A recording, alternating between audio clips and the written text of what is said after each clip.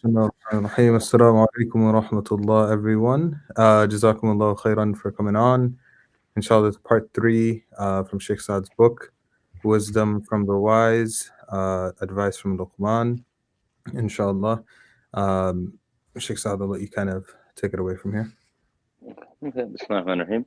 Alhamdulillah, wa salatu wassalam ala rasulillah, amma ba'd. We're going to begin as we did yesterday with a few different acts of worship. We're going to begin first by praying 2 rak'ah. So you can go ahead and pray 2 rak'ah qiyam, tahajjud. I don't think anyone slept really. Qada, salat al-hajat, salat al-istikhara. It could be a mix of some of these intentions. If you're not praying, you can go ahead and just sit on the musalla and make dua. And as you're doing this, think of all those false gods that compete in the heart. The false idol of money, the false idol of fame, all these false idols, and remove them one by one. That's not a god. This is not a god. Only Allah is my Lord.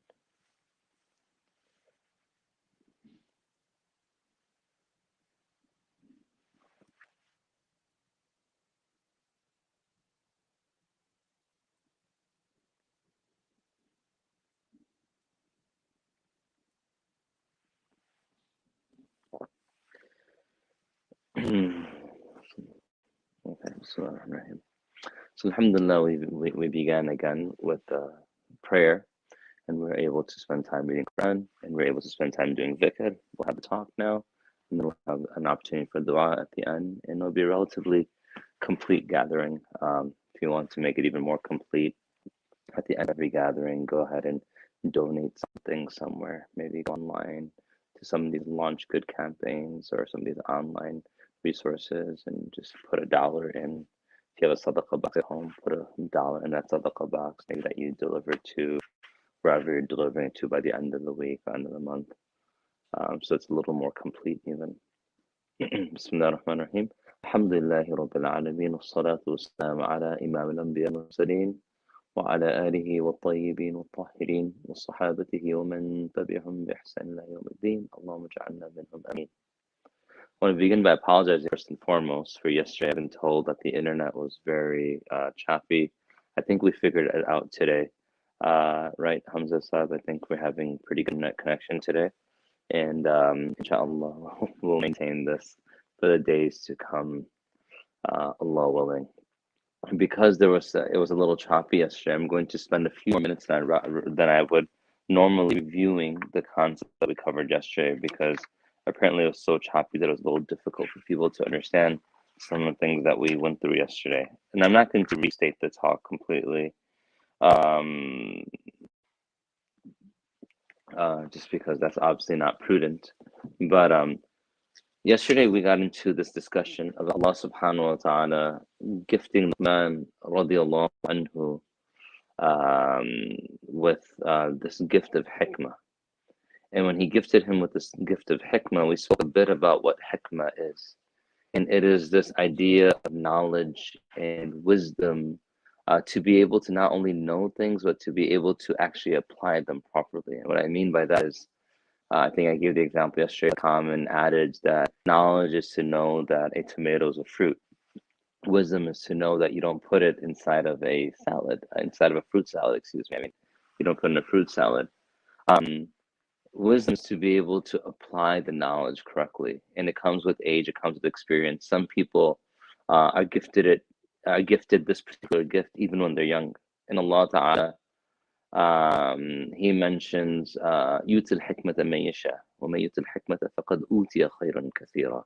That he gives wisdom to whom he wills, and to whoever he gives wisdom, قَدْ أُوتِيَ خَيْرًا كَثِيرًا.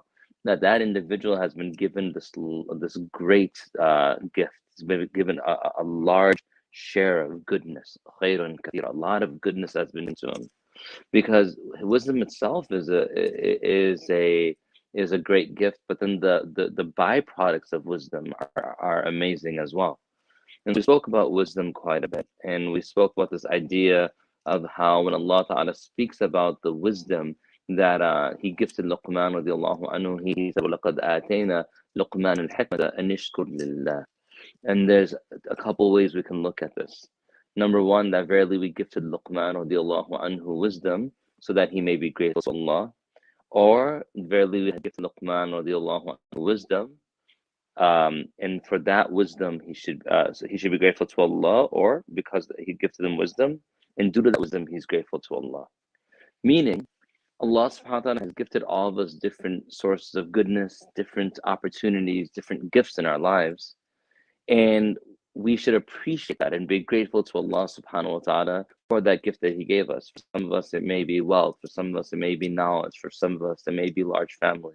Whatever it is that He gifted us, we should recognize it. We should look at it with a discerning eye and seeing the good therein and be grateful to Allah. And we spoke yesterday about gratitude. It's not only a statement that we make, oh Allah, thank you. It's actually what we do with our hands, with our feet, with our hearts. Our actions and our feelings and our belief, along with our statements, they all wrap up together to show wisdom, to show gratitude, excuse me. And the other way we look at it is that the wisdom was that he was grateful, meaning he was given wisdom, and part of wisdom is to be grateful. That a truly a wise person is someone who's going to be grateful. And then there's layers for this. For example, there's people who are so wise that they are grateful to Allah Ta'ala, not only for what Allah has gifted them, but also for what He has not gifted them. So someone may have wealth and they're grateful to Allah, or someone may not have wealth and they thank Allah for the lack of wealth, because they recognize that Allah subhanahu wa ta'ala only wants good for us. And if He was going to want good for us through the source of wealth, then He would have gifted us wealth. And the fact that He did not gift us wealth means that He actually finds goodness in the fact that we don't have wealth, and we should be patient in the lack of wealth. Also be thankful to Allah subhanahu wa ta'ala in that lack of wealth. And so, and then we discussed briefly that the gratitude that we show in the end, it only helps us. When we're grateful for things, Allah subhanahu wa ta'ala, He will increase us in those things. And then even gratitude itself, for any blessing Allah gives us, even for one blessing, if we count just the different components of one blessing, we would not be able to do so. Or all of our life is a blessing with various many blessings within it, and we'd never be able to even understand the full capacity of one blessing that Allah Ta'ala gave us. So verily, when an individual is grateful, that gratitude doesn't help Allah at all. It doesn't aid Allah. It doesn't increase Allah. Allah is already great. Rather, إِنَّمَا يَشْكُرُ فَإِنَّمَا يَشْكُرُ لِنَفْسِهِ. That it only helps ourselves. That gratitude is only for ourselves. We're the ones who gain benefit from it. مَنْ كَفَرَ فَإِنَّ اللَّهَ غَنِيٌّ حَمِيدٌ. Whoever is ungrateful, and that word kafir, ingratitude, the same word of someone disbelieving. We spoke that shaitan, وَلَا تَجِدُ أَكْثَرَهُمْ شَاكِرِينَ.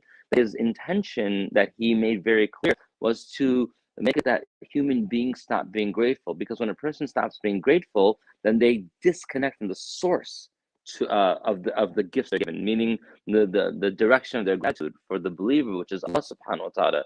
And as we become less and less grateful of Allah, meaning less cognizant of Allah subhanahu wa ta'ala, eventually what happens is we just forget about Allah, and that's where a person falls into kufr, or even worse, like shirk. If you switch the ra and the kaf, it becomes shirk. They fall into shirk. Like, one, they forget about Allah, or two, they misdirect their gratitude directly towards someone else other than Allah subhanahu wa ta'ala. Allah is ghani, He's free from anything we can offer in gratitude or in praise or in prayer. And He's Hamid, He's deserving of all praise, and He's deserving of all recognition and gratitude. And if He doesn't get it from us, He'll get it from elsewhere. Meaning that it's not like He doesn't need it, first of all, and we're not the only ones who could provide it for Him anyway. So now, from there we get into the next verse. قال لقمان لابنه. That verily, Luqman, إذ قال لقمان لابنه, that verily, when Luqman said to his son. Now in the Quran, Allah says وَإِذ, it's really وَذْكُرْ إِذ, and remember when. And Allah subhanahu wa ta'ala, He constantly reminds us to remember. And the reason why He reminds us to remember is because human beings, nisyan, insan, it comes to this idea of nisyan, we're constantly forgetting. So Allah subhanahu wa ta'ala reminds us to remember. He orders us, وَذْكُرْ, to remember. Why? Because the more we begin to cause ourselves to remember, the more we can take heed and lessons from what's happened in the past. So many times in Quran, Allah Ta'ala with qala, with qala, meaning what good is, remember when. Why is Allah Ta'ala telling us remember when such and such was said or such and such was done? The purpose is because when we have a remembrance of things that happened in the past, then it'll cause us to take a lesson from that incident.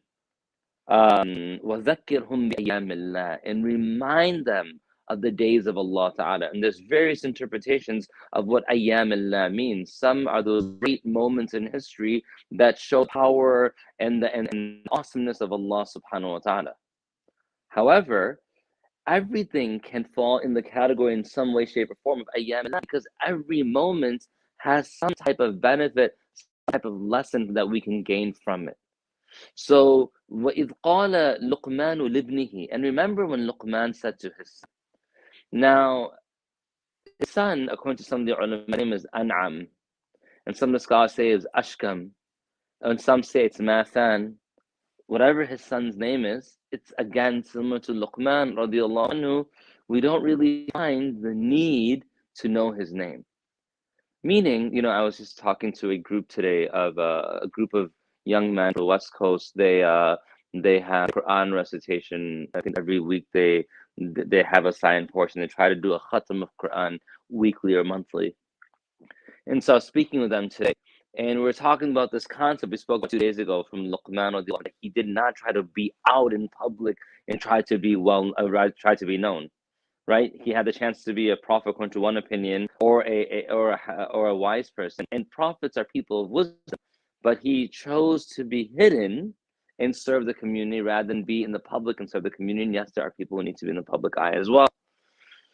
And what I was mentioning in particular to them in particular was the following: that look, if you look at this incident, when Luqman radiallahu anhu speaks about what happened, meaning Allah speaks about what happened to Luqman radiallahu anhu, I should say, this conversation between him and his son, there were no recording mechanisms there. There wasn't a phone that could record. There weren't camcorders, which really don't exist anymore anyway. There weren't recording devices, nor were there like social media platforms where you would post something that happens, right? That wasn't there either.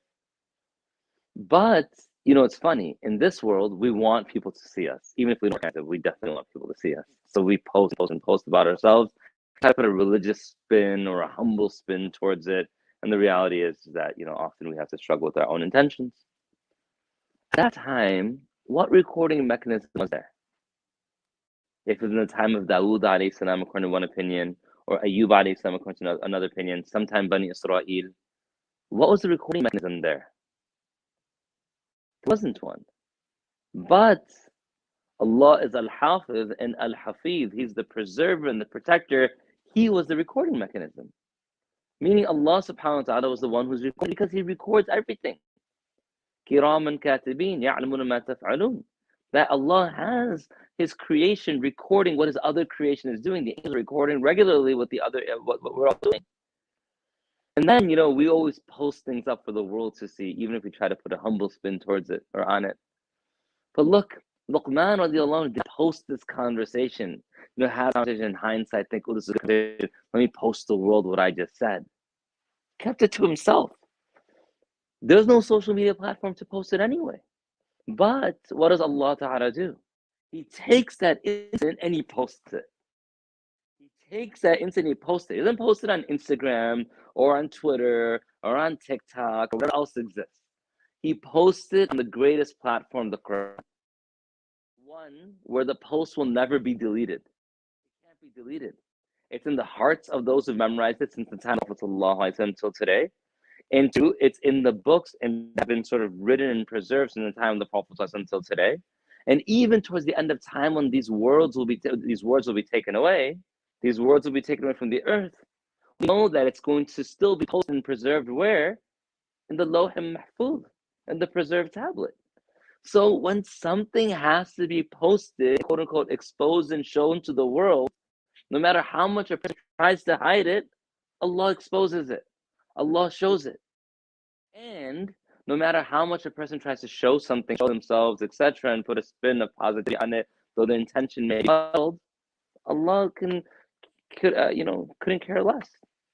Because in the end, the world it doesn't go viral, and if it goes viral, there's no real benefit. People forget about it. All those viral things in the past, decade that have occurred, we don't even remember half of them. If I remind you, like, oh yeah, I remember that. That was strange.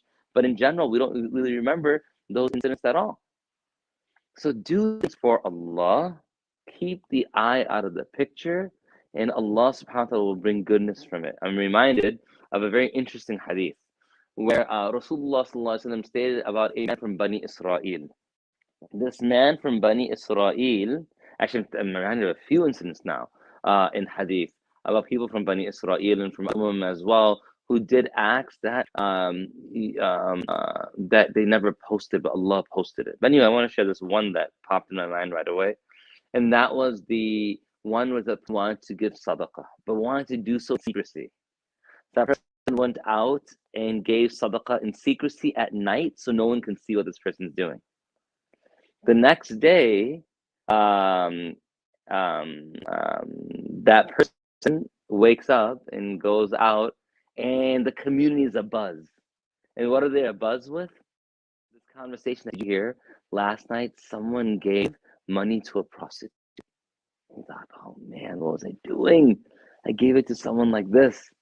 Okay, you know what? Tonight I'm gonna give money elsewhere." Okay, so then the night comes. In his secrecy, goes and he gives wealth.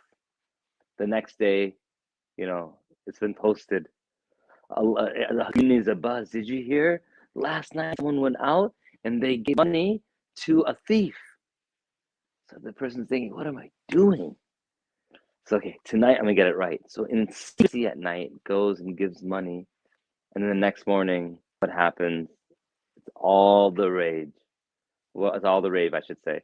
What are they talking about? They're talking about, did you hear last night someone gave money to a wealthy man? Now he's so embarrassed that I tried in my in whatever attempts to be sincere to give something in secrecy, and now it's been posted in public. His name wasn't exposed, but it was done, and I did it wrong each time. One to a baghia, one to like a thief, one to a wealthy person, and that night he goes to sleep. He's very upset. A voice comes to him in the dream and says, "What?" Because he was so upset.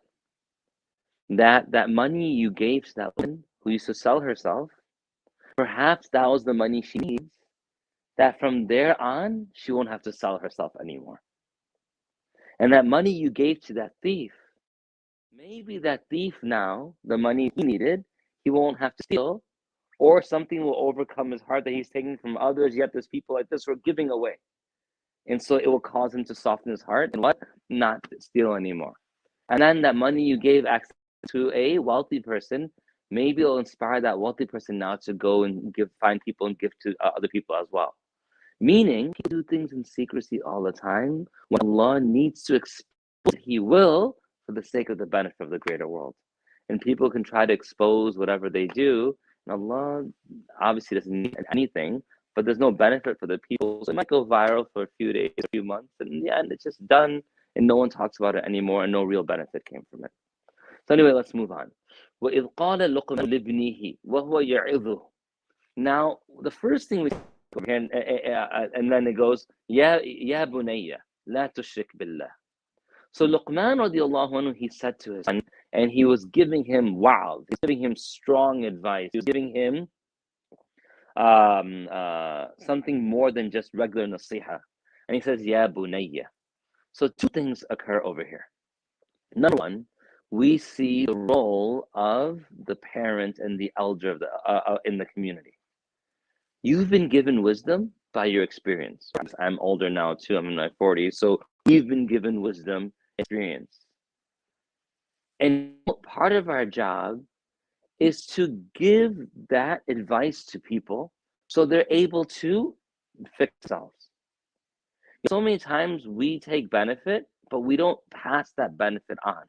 The nature of benefit is that it's supposed to be something that's passed on. You take it, you give it to others. They take it, they give it to others. They give it to others. It's the sanad of goodness. So with قال لقمان لابنه وهو يعظه, that someone might say, well, when you gain knowledge, when you gain wisdom, it was gifted to you by someone. At the very least, Allah inspired you with it, or it was gifted to us by some of our elders. Somehow it reached us. And part of our job is to maintain that continuity so others get it as well. And that's part of the zakah of knowledge. The ulama, they speak about the zakah of knowledge. It's to act upon the knowledge and also to give knowledge.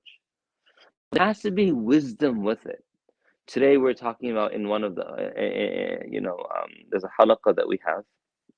In the halaqah, there was a hadith brought up. And the hadith brought up is a very interesting hadith. And the reason why it's so interesting is because the hadith in the book that was being discussed it follows one chapter title, but there's a nuance at the end of the hadith. And the hadith is narrated from Sulaiman bin Sard radiallahu anhu. And he said that one time, kuntu jalisan ma'i sallallahu alayhi wasallam, that we're sitting with the Prophet sallallahu alayhi wasallam.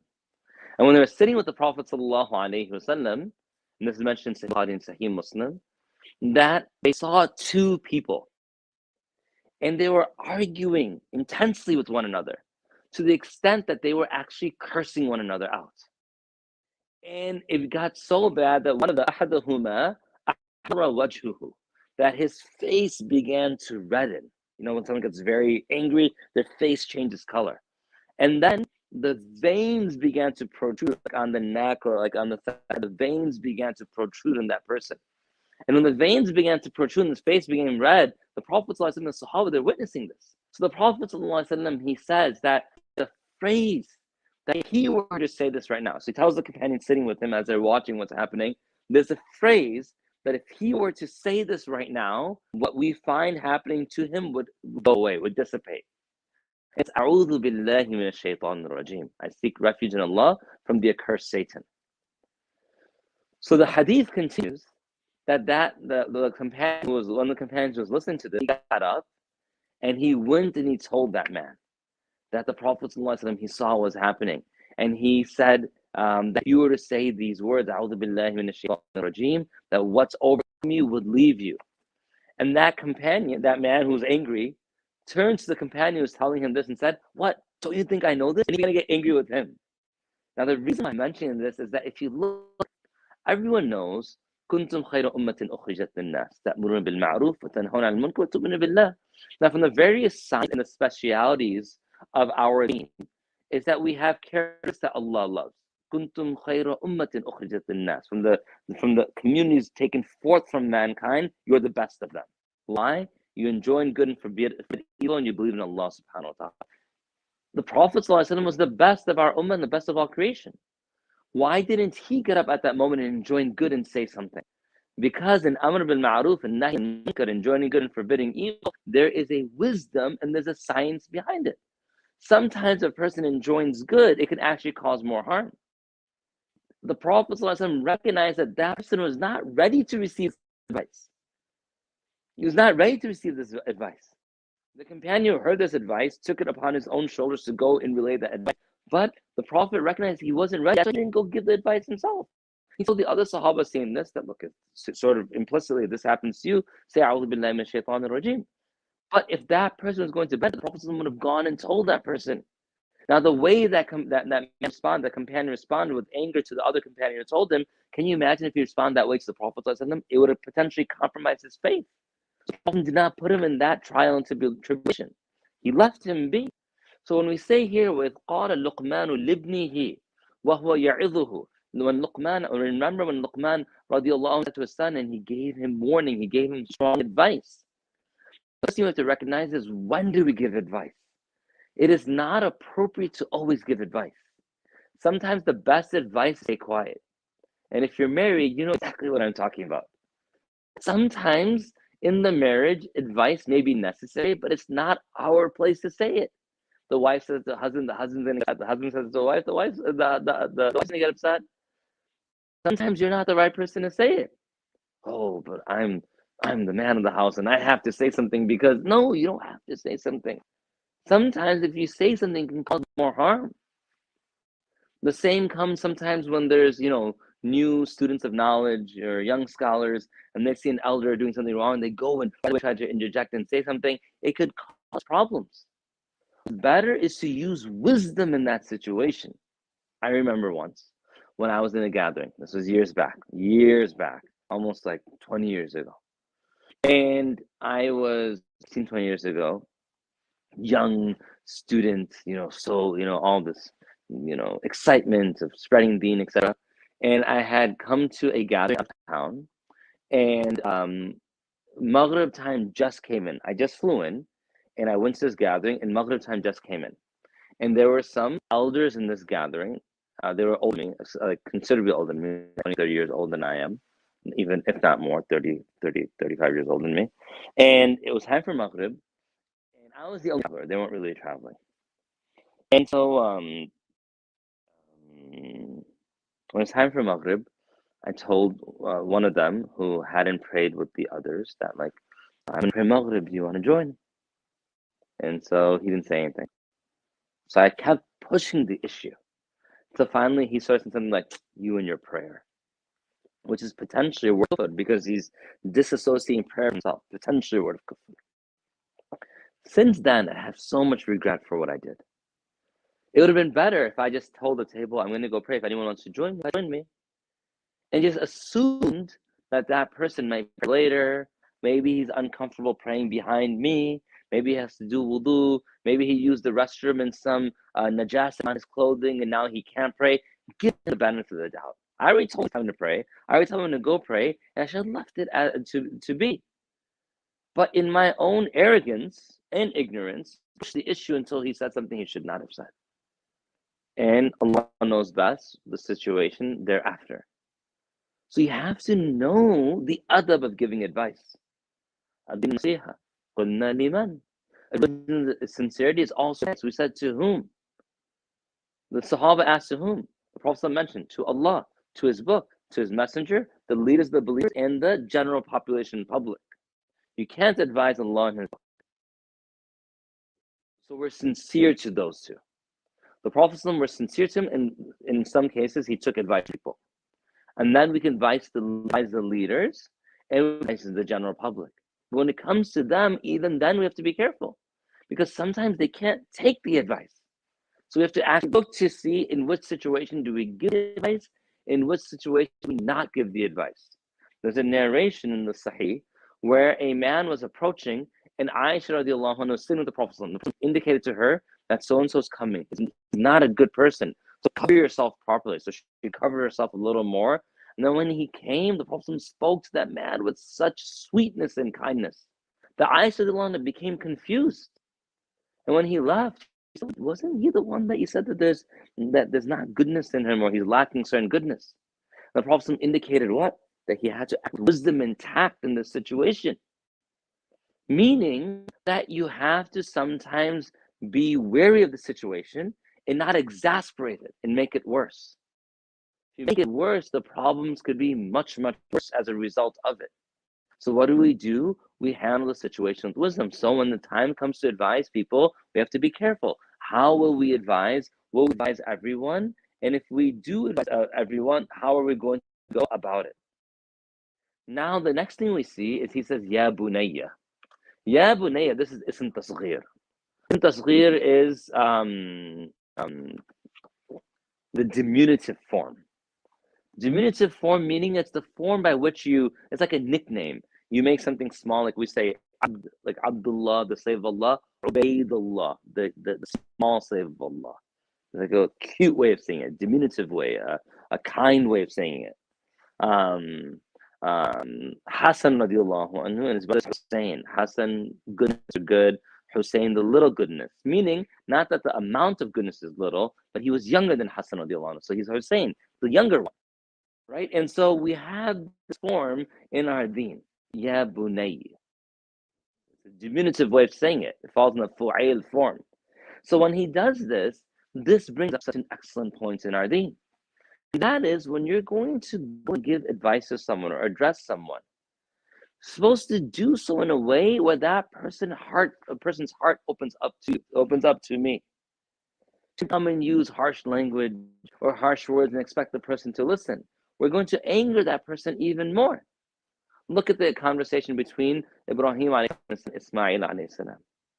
He says, Ya bunayya, my dear son, inni ara fi manami anni adbahuk. Fanzur mada tara.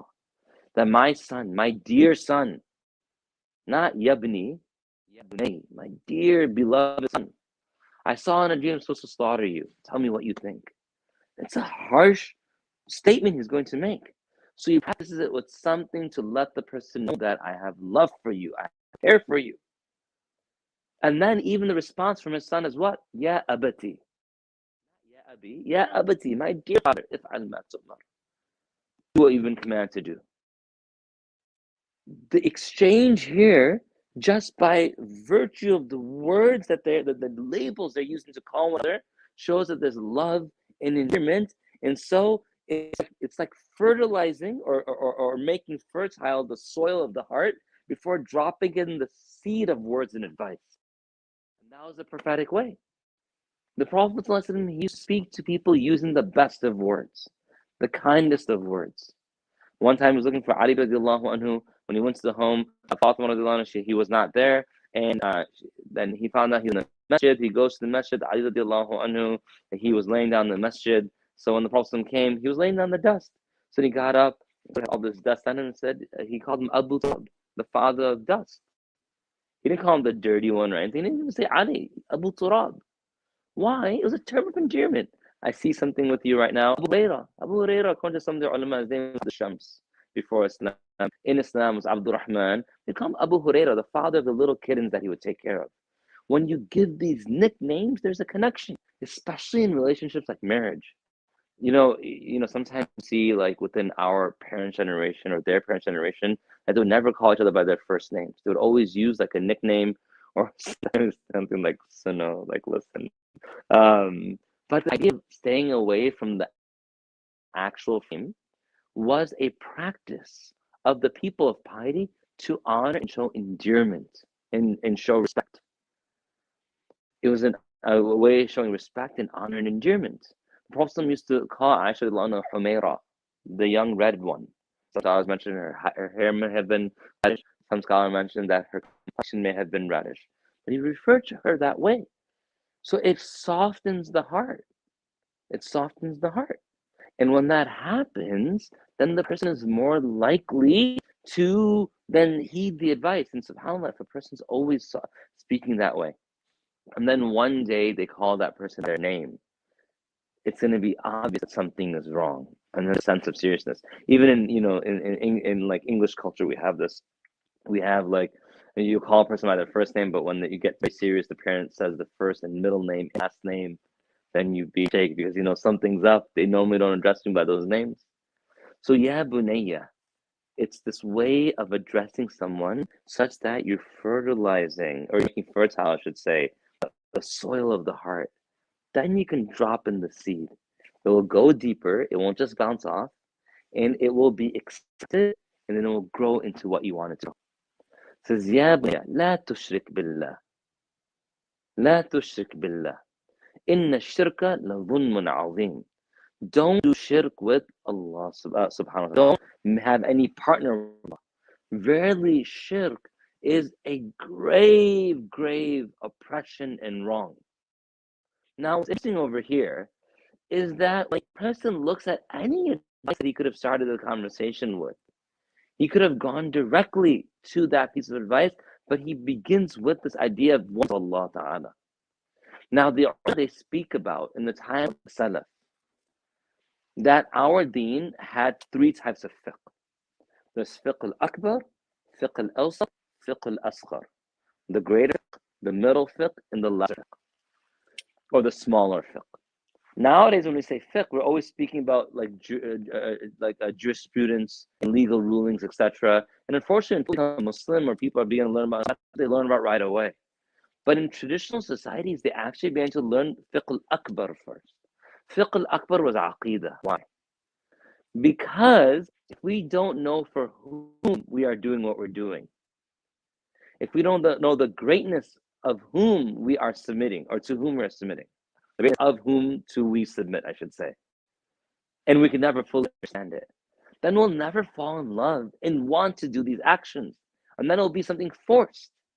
But traditionally, you would learn about Allah subhanahu wa ta'ala. And you would learn His greatness and His awesomeness and His vastness and His might and His strength and whatever we're thinking He's beyond that. And His 99 attributes mentioned in one location, and other attributes mentioned in other locations, the fact that He's beyond that. So the person begins to learn about Allah subhanahu wa ta'ala. And you'll see 2 verses from here, how it's very interesting how He teaches about Allah ta'ala to His son, a different conversation. But that becomes the essential point of advice to his son. Because when a person's on Tawheed and they're on proper Tawheed, everything follows in suit. When a person learns their fiqh, etc., but they have not strengthened that Tawheed, everything will fall from the wayside. Literally, I just received a message right before we started make dua for my son. It's from a father whose son. So, Khadija, want to lay down here? Okay. It's a father whose son. I want to turn the light off so you can see, you can rest easy.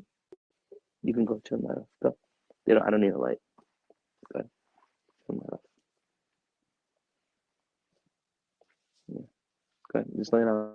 Sorry, I know this looks weird, but my daughter woke up, so I'm not going to have her stay awake with this light over here. So it's a father whose son is struggling with accepting Allah subhanahu wa ta'ala. Now, I'm not blaming this father at all. May Allah make it easy for him. This is a struggle. May Allah protect us from this type of difficulty. To have our children struggle with the oneness of Allah ta'ala is a very difficult task. May Allah protect us from it. But it's something that even exists today. So for ourselves, what we should try to do is from very early on, make our children connect to Allah subhanahu wa ta'ala. There is a great scholar, Hamza, can you message me the name of the scholar? I can't remember off the top of my head.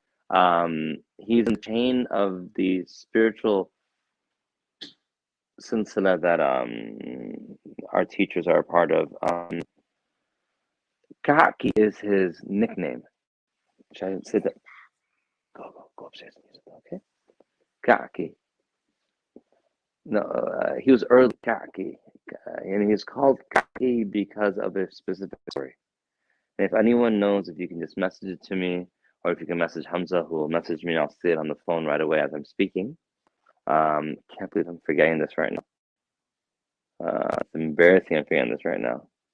But anyway, why was he given this nickname? So it's a very interesting story. There was this young man, becomes a scholar later. His mother used to have this practice that when her child would come home from study, that she would bake bread for him, make like a roti for him. And then she would hide it somewhere. And then when the child would come home, he would be hungry. And she would tell the child, go do wudu and go make dua to Allah subhanahu wa ta'ala.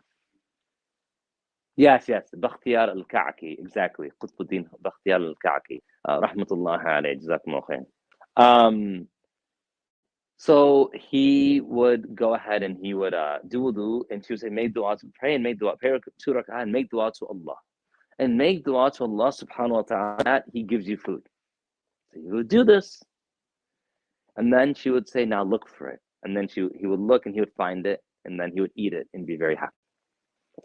And this is a regular practice his mother established in his life. One day she's away from her home. And she notices that some time has passed, and she realized her son will be home from his studies, maktab studies, whatever, madrasa studies, maktab studies. He'll be coming home, and she needs to hurry home to cook a roti or bake a roti for him, a bread for him, so that he can then continue with his practice.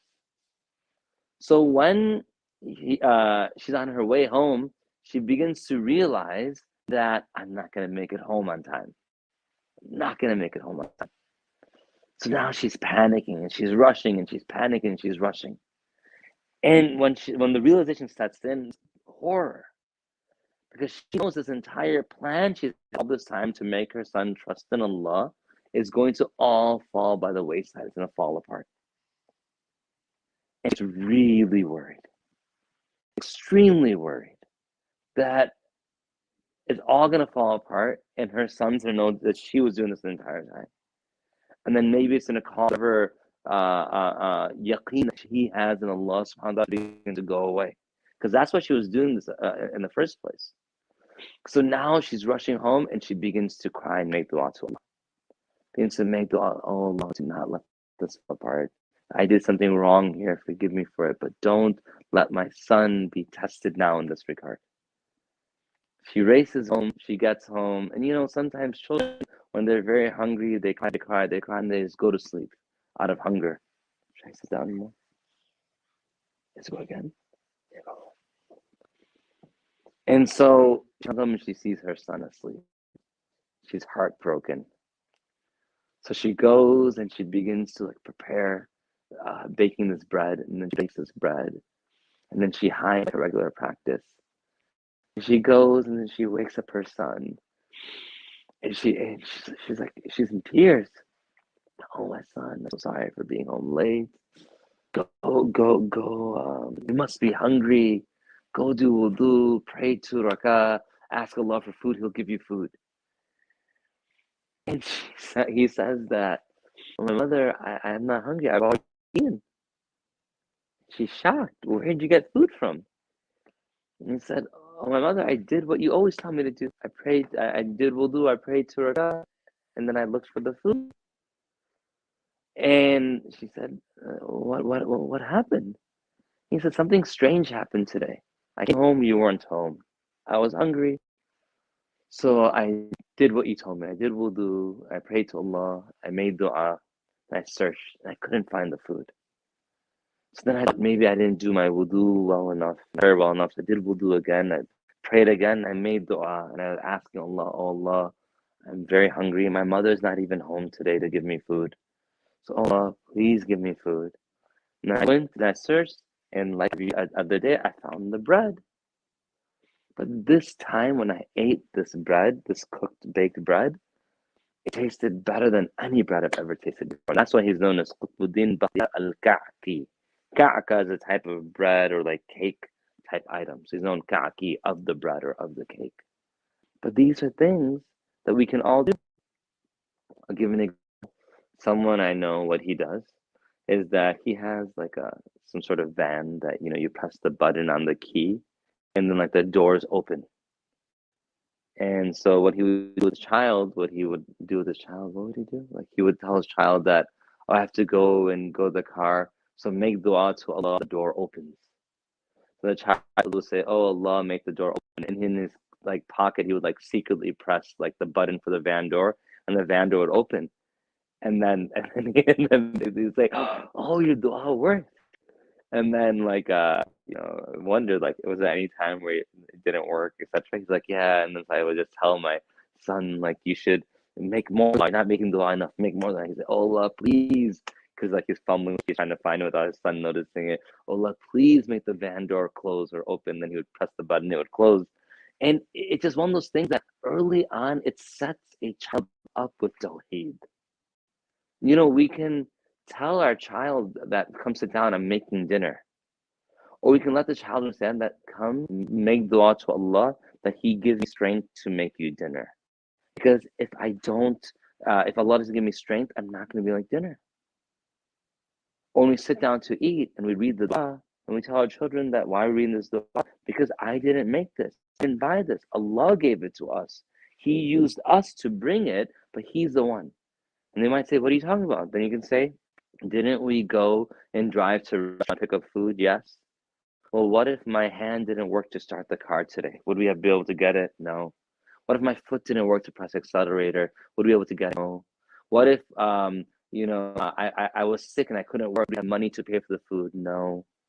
See, who let us do all that? Allah did. And that's how we instill at an early age in our children. So we say, Ya bunayya la tushrik billah, inna shirka la dhulmun azim. That we let our child understand, and we let our children understand that we remove doubt. And one of the ways is by taking our children out into nature. Because look, we're surrounded by all these, even here, on the bookshelf, we have this, hold on. We have like this fake fireplace. It's a heater with like some lights. So I don't know how to use this. My kids are very good at this. I don't know if the color is changing or not. There's a way to change it. The color is changing, right? Right? It says different colors are showing, whatever the case may be. Well, if we're around these things long enough, we're gonna think, wow, look how amazing it is. And it's all man-made, and we're going to begin without recognizing to put have so much amazement on man-made things. If you ever sit around an actual bonfire, like this, there's no heat unless I turn the heater up. There's no heat coming from it. And the colors, they're just like whatever, like hologram, whatever that image is, light bulbs. You go in the fire, you see the way the fire rages. And the way some parts are hotter, so it's turning blue, and some parts are less, there's less heat, so it's orange. And the way there's like this beauty and like this horror and this awesome power with natural fire that Allah made. And so, we have to expose our children to nature, expose ourselves to nature. The less we're in nature, the more we're in man-made things, we're always in office buildings, etc., the more we're going to not see the beauty of nature. And then we're not going to see the beauty of Allah's creation. The more we take breaks away from what our cell phones show us in those images. People go on Google Images and they check out these great pictures of places. Just go outside and see a basic sunrise. It will naturally cause tawheed to enter into hearts. So that's the first advice, and that's the first advice we should give to our children. We shouldn't force it down their throats. We should teach them tawheed. And someone might say, well, look, Dad just sailed. My child is older. It's never too old to teach the children about tawheed. Now, you might have to be a little more creative in how we go about this. So, for example, people who have inclinations towards atheism, teach them about poetry. Teach them about poetry. Take them through a course on poetry. Then take them through a course on Arabian poetry, pre-Islamic poetry. Show them how the Quran did this and how the Quran mastered all the forms of poetry over the course of 23 years, such that verses that were not even revealed in order, not even the same day, not even the same scene, not in the same circumstance, still maintain the meter over that period of time. I'm an English teacher. When I studied this reality, this miracle, a person is unable to comprehend how this could happen. It's only a miracle from Allah. Show them the i'jaz of Quran. The miracles of Quran are called the i'jaz of Quran. What's i'jaz? A'jaza yu'jizu i'jaz fahuwa mu'jiz. Wa'a'jaza yu'jizu i'jaz fahuwa mu'jaz. I'jaz is something that incapacitates you. You study the miracle of the Quran about all the realities of the embryo that could not have been known at that time, or the historical truths of Quran that could not have been known at the time. وَإِن كُنْتُم مِّن قَبْلِهِ لَمِنَ الْغَافِلِينَ, about Prophet Yusuf alayhi salam. The story of Yusuf alayhi salam is so detailed in Quran. The Bible and the Torah did not have that detail, but the Quran gave it. And someone might say, well, the Prophet did see Buhaira or Bahira, however you want to pronounce it, the monk, when he was 10. So you're telling me that all of a sudden he took 6,000 plus verses in a 1 day, couple hour meeting, and he remembered it for 40 years later, and then you pass it off as revelation? Come on, speak with some intellect and intelligence. Oh, there were some Christians in the community. Then how come no one documented the fact that he spoke with them? Because these other instances where he spoke with rabbis and monks, those were all documented. Why no one, all the haters at that time didn't even say that he did this. This became theory later. So the reality is for us that if we want to bring Tawheed into the lives of our children, get them into Quran in an academic perspective. And when they see that only Allah could have done this, it will help bring Tawheed into their hearts, even if they're older.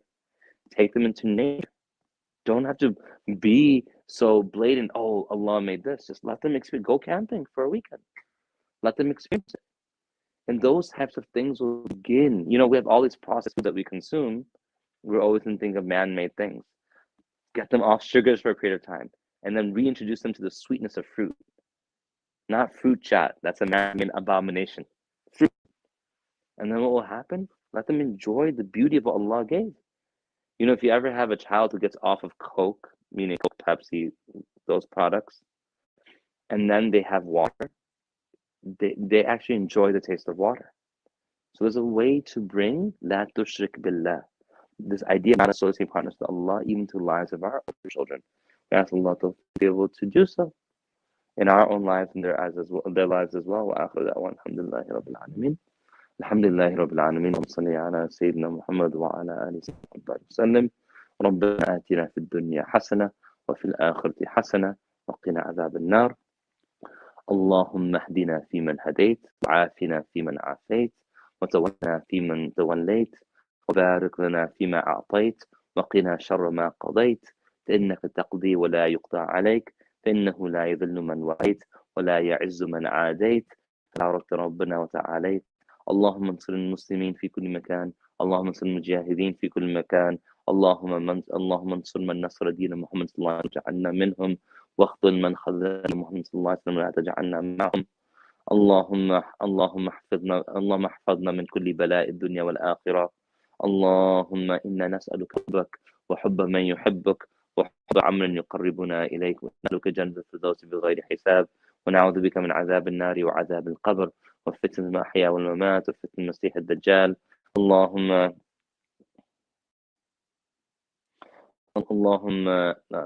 إني ظلمت نفسي ظلما كثيرا ولا يغفر الذنوب إلا أنت فاغفر لي فإنه لا يغفر الذنوب إلا أنت.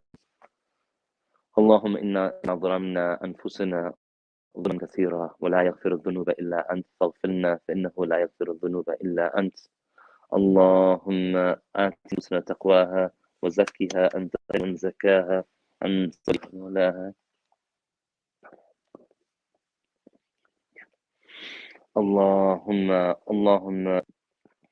اللهم ربنا لا تزغ قلوبنا بعد إذ هديتنا وهب لنا من لدنك رحمة إنك أنت الوهاب. Allah, the one true Lord, the only Lord, the Lord of the worlds, the most gracious, the most merciful, the master of the day, the one upon whom we depend, the one upon whom all life depends, the one upon whom all those who passed away depend, the one upon those who have yet to exist depend. Allah, we all turn to you in complete gratitude, Ya Allah. Allah, we thank you for what you've given us, Ya Allah. We thank you for all the gifts you've given us, Ya Allah. We thank you for our deen of Islam, Ya Allah. We thank you for our bodies, Ya Allah. We thank you for our souls, Ya Allah. We thank you for our iman, Ya Allah. We thank you for our wealth, Ya Allah. We thank you for our health, Ya Allah. We thank you for our families, Ya Allah. We thank you for our functioning bodies, Ya Allah. Thank you for those things that have gone right in our lives, Ya Allah. We thank you for those things that seemingly have gone wrong in our lives, but we know you have a better plan, Ya Allah. Oh Allah, we thank you, Ya Allah. We thank you for our enemies, Ya Allah. Oh Allah, and we ask that you guide them to the straight path, Ya Allah. We thank you for our friends, Ya Allah, and we ask that you keep them strong upon your deen, Ya Allah. Oh Allah, we thank you for our parents, Ya Allah. Those who are not Muslim, Ya Allah, guide them to Islam. Those who are Muslim, Ya Allah, guide them to Iman and Ihsan, Ya Allah. Allah, we thank you, Ya Allah, for letting us live in this time, Ya Allah. Allah, we ask you protect us from the tribulations this time, Ya Allah. Allah, we ask you protect us from the difficulties this time, Ya Allah. On that one brother who's asked, Ya Allah, to make dua for his child. Allah, guide his child back to the deen, Ya Allah. Take him away, take him far away from the confusion of atheism and agnosticism, Ya Allah. Allah, protect all of our children from this test, Ya Allah. Allah, remove the anxiety from this father's heart, Ya Allah. Allah, guide us, Ya Allah, to your straight path, Ya Allah. Guide us, Ya Allah. Protect us, Ya Allah. Allah, protect our children, Ya Allah, and keep them firm on your path, Ya Allah. Allah, verily these are, Ya Allah, this is our investment, Ya Allah. This is our submission to you, Ya Allah. Ya Allah, what we present to you in this world and the hereafter, Ya Allah. Oh Allah, do not let them be a tribulation, Ya Allah, for us, Ya Allah. Make them the coolness eyes, Ya Allah. Oh Allah, let them be amongst those who make you happy, Ya Allah. Allah, save our parents, Ya Allah, from any torment in the hereafter or any torment in the grave, Ya Allah. Allah, save our children from any torment in the grave and torment in the hereafter, Ya Allah. Oh Allah, really, Ya Allah, you are so high and mighty, Ya Allah. You are so great, Ya Allah. Oh Allah, we are nothing without you, Ya Allah. We are nothing without you, Ya Allah. We are nothing without you, Ya Allah. This month of Ramadan is coming to an end, Ya Allah. Oh Allah, we may not live to see it end, Ya Allah. We thank you for the moments you gave us, Ya Allah. We ask for your forgiveness, Ya Allah, for where we have slipped up, Ya Allah. We ask your forgiveness, Ya Allah, for where we have done things that were wrong, Ya Allah. We ask your forgiveness, Ya Allah, for we did not take advantage this month, Ya Allah. All the days of mercy have passed, Ya Allah. Continue to shower your mercy upon us, Ya Allah. The days of forgiveness have passed, Ya Allah. Continue to forgive us, Ya Allah. Days of emancipation of the hellfire here, Ya Allah. We ask that you write us amongst those who are taken out of hell and freed from it forever, Ya Allah. Make our actions be of those people who are no longer to enter into hell, Ya Allah. Make our actions the actions of those who are entering into paradise, Ya Allah. Oh Allah, oh Allah, grant us true belief, Ya Allah. Oh Allah, take us away from all sins, Ya Allah. Take us away from major sins, Ya Allah. Take us away from the sins of the eyes, Ya Allah. Take us away from the sins of our hands, Ya Allah. Take us away from the sins of our finances, Ya Allah. Take us away from the sin of interest, Ya Allah. Allah, take us away from the sin of lying, Ya Allah. Take us away from the sins of backbiting and slandering, Ya Allah. Allah, take us away from the sins of any disobedience, Ya Allah. Take us away from the sin of uqul walidain, Ya Allah. Do not let us ever violate our parents' rights over us, Ya Allah. Do not let us ever violate our spouse's rights over us, Ya Allah. Do not ever let us violate our children's rights over us, Ya Allah. Do not let us ever violate our siblings' rights over us, Ya Allah. Do not let us ever violate our neighbors' rights over us, Ya Allah. Oh Allah, oh Allah, bless our teachers, Ya Allah. Oh Allah, bless our elders, Ya Allah. Oh Allah, let us be people of truth, Tawheed, Ya Allah. Let us see the blessing and that you've bestowed upon us, Ya Allah, and only grow in further firmness, Ya Allah. Oh Allah, our Prophet ﷺ, he came, Ya Allah, to destroy the idols, Ya Allah. And we live in a day and age where we celebrate idols, Ya Allah. We have no shame. We watch shows like American Idol, Ya Allah, where people are literally using these terms, Ya Allah, of what you're planning to destroy, Ya Allah.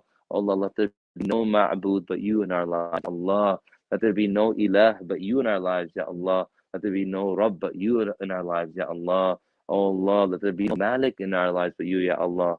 Let there be no Malik in our lives but you, Ya Allah. Oh Allah, let us always turn to you, Ya Allah. Let us learn about you and love you, Ya Allah. Let us completely in love with you, Ya Allah. Let us be in love with your Messenger, Sallallahu Alaihi Wasallam, Ya Allah. Let us embody his Sunnah, Ya Allah. Oh Allah, let us be in complete anticipation for every prayer, Ya Allah. Let us be in anticipation for the next prayer, Ya Allah. Let us not be able to sleep through Fajr, Ya Allah. Let us pop up in the morning and reach the masjid to be in your home and worship you, Ya Allah. Let us not be able to function, Ya Allah, with our Dhuhr, Asr, Maghrib, Isha, Ya Allah. Oh Allah, let us be those who look forward to the seats of the night and the isolation with you alone, Ya Allah, in our tahajjud, Ya Allah. Allah, accept our fast, Ya Allah. Accept our sadaqah, Ya Allah. Let's be amongst those who are stingy, Ya Allah. Allah, if we have our zakah, Ya Allah, let us pay back our zakah, Ya Allah. All our debts to you, Ya Allah, let us begin to pay them back, Ya Allah. All our debts to creation, let us pay them back, Ya Allah. Take us out of that, Ya Allah. Allah, grant us in all that we do, Ya Allah. Grant us success in all that we do, Ya Allah. Oh Allah, forgive us, Ya Allah. Remove from us, Ya Allah, these that burden us, Ya Allah. Turn them into deeds, Ya Allah. Oh Allah, Ya Allah, that you save us from the punishment of the grave, the punishment of the hellfire, the punishment of the punishment of the day of judgment, Ya Allah. Save us from all these punishments, Ya Allah. Save us from the punishment of the dunya, Ya Allah.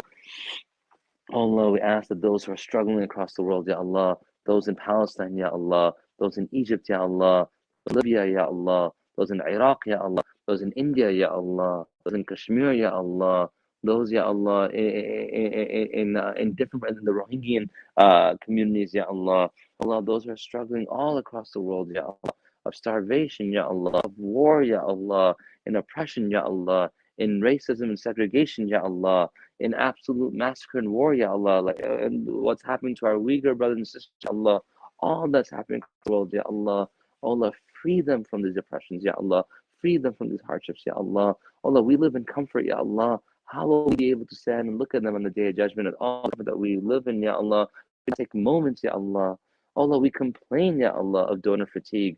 We forget about the fatigue of the mother, Ya Allah, who has to stay at night watching her child cry out of hunger, Ya Allah.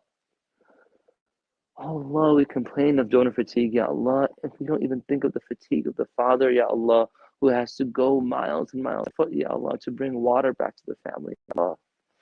Oh Allah, we become so selfish, Ya Allah. Turn us away from our selfish nature, Ya Allah. Oh Allah, turn us away from our selfish nature, Ya Allah. Turn us away from our selfish nature, Ya Allah. Allah, build this Masjid Uthman, Ya Allah. Build it and construct it, Ya Allah. Let us be able to be in this gathering next year in the Masjid, Ya Allah. Oh Allah, the brothers and sisters have been working hard to run programs in this community from Masjid Uthman, Ya Allah.